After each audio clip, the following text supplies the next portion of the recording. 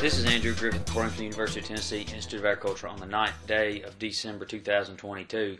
Fed cattle traded steady to softer compared to last week on a live basis. Prices on a live basis were mainly 154 to 157, while dress prices were mainly 245 to 247.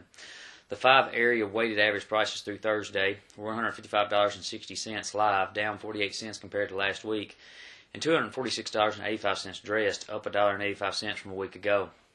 A year ago, prices were $139.75 live and $219.70 dressed.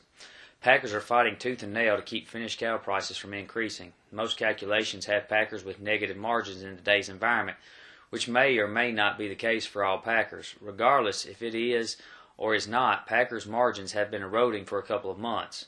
The price of finished cattle has declined nearly $15 per hundredweight on a live basis, while the comprehensive box beef cutout value is about $16 per hundredweight lower over the same time period.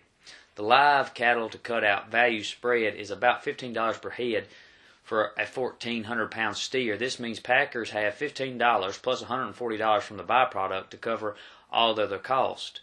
Thus, they will be tapping into record returns the past couple of years to keep operating. At midday Friday, the choice cutout was $247.94, up 66 cents from Thursday and down $3.61 from a week ago. The select cutout was $221.26, up 71 cents from Thursday and down $4.40 from last week. The choice select spread was $26.68 compared to $25.89 a week ago. The choice select spread remains extremely wide. In no way is the choice select spread at record levels, but the wide spread is indicative of consumers' demand for higher quality beef. The choice select spread typically narrows during the winter months when consumers begin using the slow cooker more frequently. The retail to consumer market is not quite to that point, but the wholesale to retail market should be trading for retailers' needs during the winter months. Consumers are still focusing on holiday gatherings and meals that coincide with those events, which is certainly a pull on choice and prime grade beef. However, retailers are demonstrating now the demand consumers will have for beef grading higher than select during the winter months.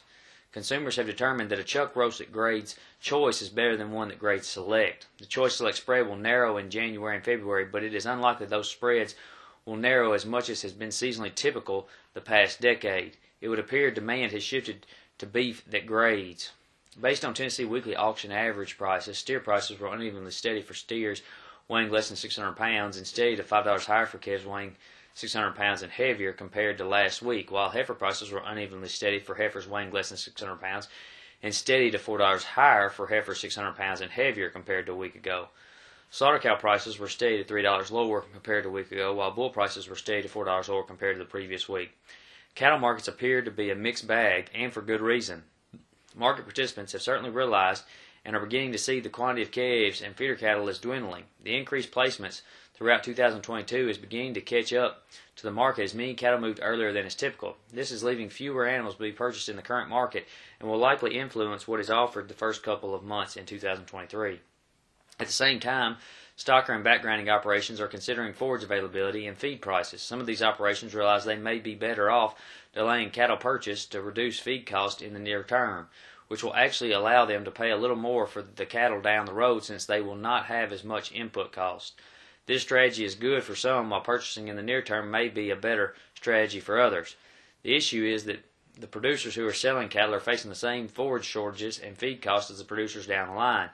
They are trying to figure out if it is worth paying for feed to keep those animals until the price of cattle begins to increase. There is a need for producers to do some back-of-the-feed sack math, given the production challenges and the financial implications some decisions will have. A cost of gain versus value of gain calculation would be a good place to start. What is this female market going to do? This is a question that has been asked a few times in the past couple of weeks, and the simple answer is that female prices will increase. However, most people want to know when it will begin to increase. Bred heifer, and bred cow prices will not begin to demonstrate strength until producers are confident they have enough feed resources to get the animals through the winter. Drought reduced grazing opportunities and hay supplies, which put a damper on prices in the near term. However, if there is adequate moisture to start the spring, then market participants can expect bred female prices and yearling heifer prices to escalate quickly. The next question that most would ask is how high will prices go? There is a good chance the market will be trading $1,800 to $2,200 bred heifers in the second and third quarter of 2023. This may or may not come to fruition, but the expectation is for bred heifer values to be 2.5 to 2.8 times the value of a 550-pound heifer.